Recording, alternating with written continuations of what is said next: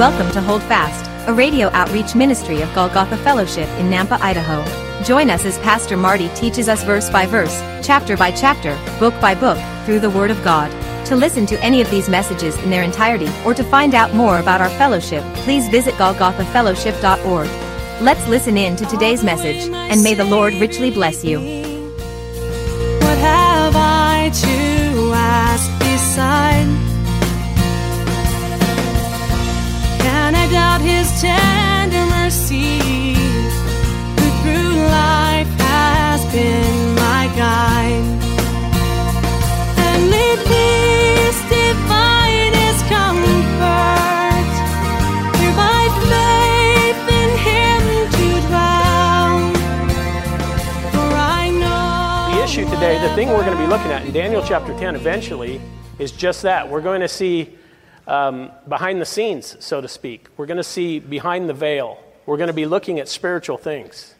And I want us to be reminded that we're in this natural world, but there are spiritual entities everywhere. We are also spiritual. We are physical. We are spiritual. We are natural. We are spiritual.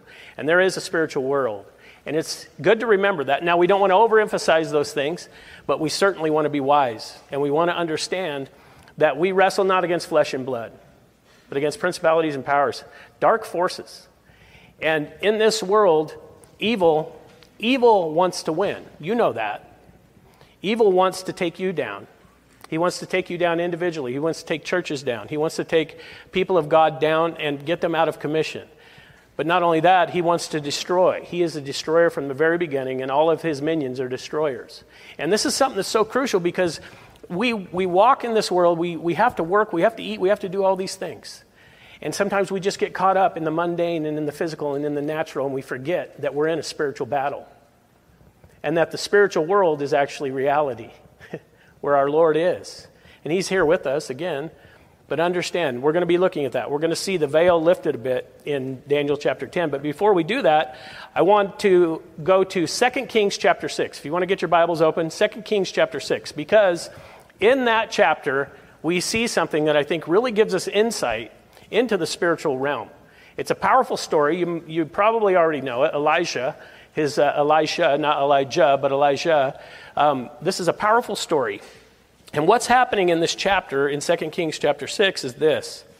Israel is somehow avoiding the attacks of the Syrian army, the king of Syria. They're somehow avoiding all the ambushes and attacks. It's almost as if they know what's going on, because they do. And this is the crazy thing, because the king of Syria, he's frustrated. In 2 Kings chapter 6, verse 11, we read this. Therefore, the heart of the king of Syria was greatly troubled by this thing. And he called his servants and said to them, will you not show me which of you is for the king of Israel? He's paranoid. He thinks there's a traitor in his midst. Because every time he goes to pounce on Israel, they're not there. They don't show up. They go around. They miss the attacks. And he's saying, who's telling? Who's telling on me? Who's going to Israel, and who's the spy? Who's the traitor? And I love this because one of the servants pipes up. He knows what's going on. And probably, a bunch of other people know what's going on too. They probably just didn't want to say anything. But look at verse 12. And one of his servants said, none, my lord, O king, but Elisha, the prophet who is in Israel, tells the king of Israel the words that you speak in your bedroom. I just think about this. Look, the Lord is revealing to Elisha the very intimate secrets of this king. He can't get away with anything. God knows everything he's saying, everything he's doing, every thought he has, every whisper in his bedroom. What a good reminder for each one of us, huh? I'm just going to encourage you with this today. God is watching you. Do you know that? I've talked about this before, but it's one of my favorite stories. Pastor Chuck talked about this. Look, when you hear that statement, God is watching you, and He is. He's watching you. God can't learn, He can't lie. He knows all things. He knows your thoughts. He knows your whispers. He knows every thought of your heart, every intention of your heart. He knows everything you say, every word you speak, everything you do. God is watching you.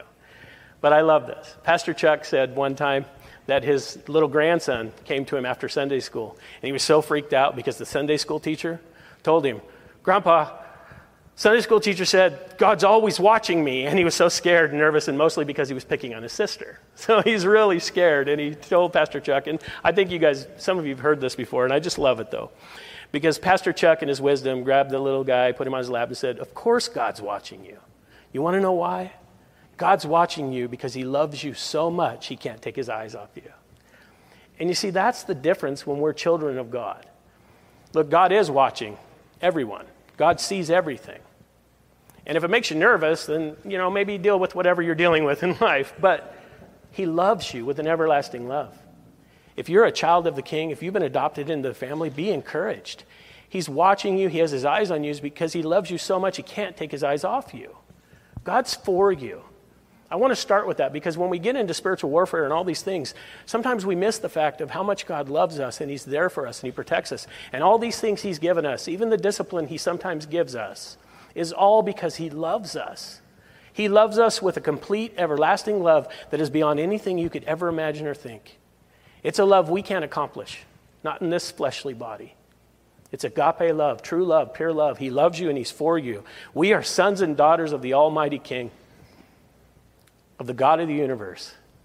And that is awesome. And so, of course, he has his eyes on you because he protects you. And he'll discipline us in love. It's always in love. But some people have a false notion of God that he's just waiting for you to mess up so he can hit you with that hammer of judgment. That's not the character of a loving Father. And that's certainly not the character of our loving God. But remember that as we dive into this, he is for us, not against us. Now, I will say this. The enemies of God can't say that. And here are the enemies of Israel, the enemies of God in 2 Kings chapter 6. God is listening to every plan they have, and he's revealing them to his servant, to Elijah. He's revealing them, and which is the first point I really want to make today, is that here's the other thing. God hears your prayers. Many times we'll get frustrated in something and we think God's not answering. He hears your prayers. He knows your heart. He knows what's best for you. And nobody or nothing can do anything to you without the will of the Father. You're in his hand. He hears your prayers. Sometimes there's a delay. One of the things I was talking about before service, I have such a heart and such a yearning for us to get a building. And I know it's not my own flesh. I know it's the Lord. I want us to be able to set roots and to have a place where we can begin to build in this community and have a place of gathering. But I know this. I keep praying for it earnestly, and I know the Lord keeps putting it on my heart, and it hasn't happened yet. So that tells me it's a timing issue. Because I've prayed, Lord, if this is not what you want, take the passion away from me. Take this burden away. It's only increased. So I know it's a timing thing. So when it happens, the Lord will say, see that? And we'll all look at it and go, that was God.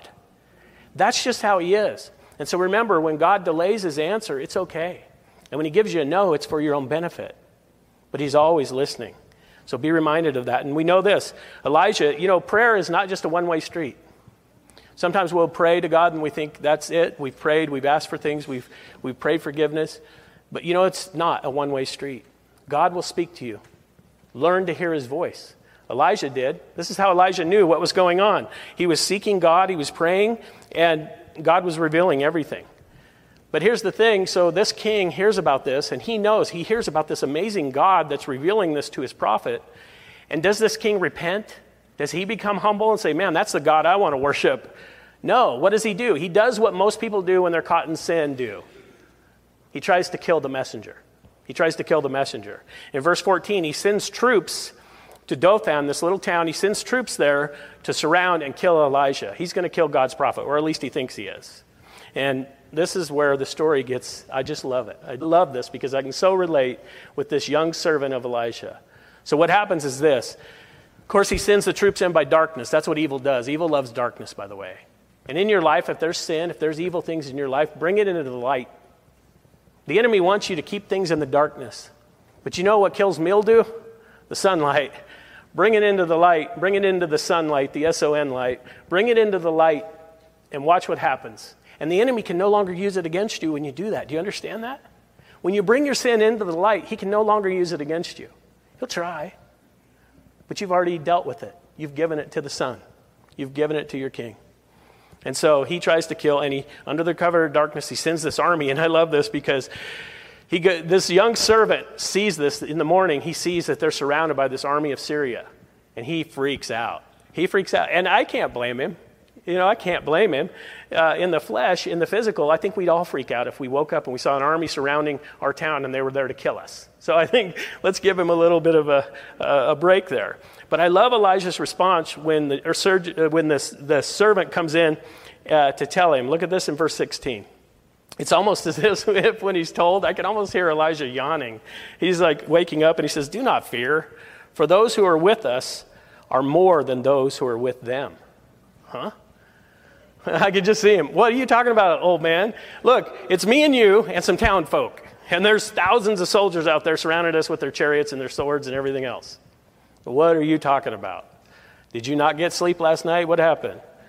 But I love this because Elijah doesn't respond with, he's going to respond in prayer. He doesn't respond in fear or doubt. The one thing I was thinking about is many times when we find ourselves in a situation, we pray out, "Lord, help me, get me out of this situation. Get me out of this, Lord. Why have you done this, Lord? Why?" There's none of that in Elijah. He doesn't question God. He doesn't. What does he do? He prays for others. He prays for his servant, for this young man. And I love that. Look at verse 17. "And Elijah prayed and said, 'Lord, I pray, open his eyes that he may see.' Then the Lord opened the eyes of the young man, and he saw, and behold, the mountain was full of horses and chariots of fire all around Elisha." If God is for you, who can be against you? My prayer is that your eyes would be open. This young man got brand new spiritual glasses. And in an instant, in a moment, he saw the chariots of fire. He saw all around them this army of angels guarding them and protecting them.